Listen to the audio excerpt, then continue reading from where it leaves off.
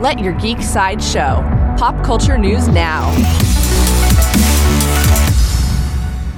Hi, this is Andrew, and here are your pop culture headlines. New from Studio Ghibli. Studio Ghibli confirmed that Hayao Miyazaki is set to make a new film. The project is tentatively titled How Do You Live, and the poster features a unique bird-like creature. The film will premiere in theaters in Japan on July 14th, 2023.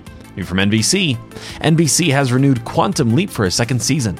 The first season is only 1/3 finished, so the renewal comes as an early surprise.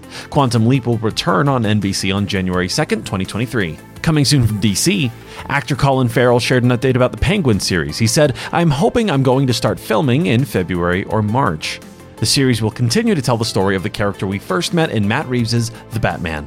New from the CW, Entertainment Weekly shared a trailer for the final season of The Flash. The teaser shows Barry working alongside friends and enemies, old and new, and promises one final adventure. The 9th and final season of The Flash premieres on the CW on February 8th.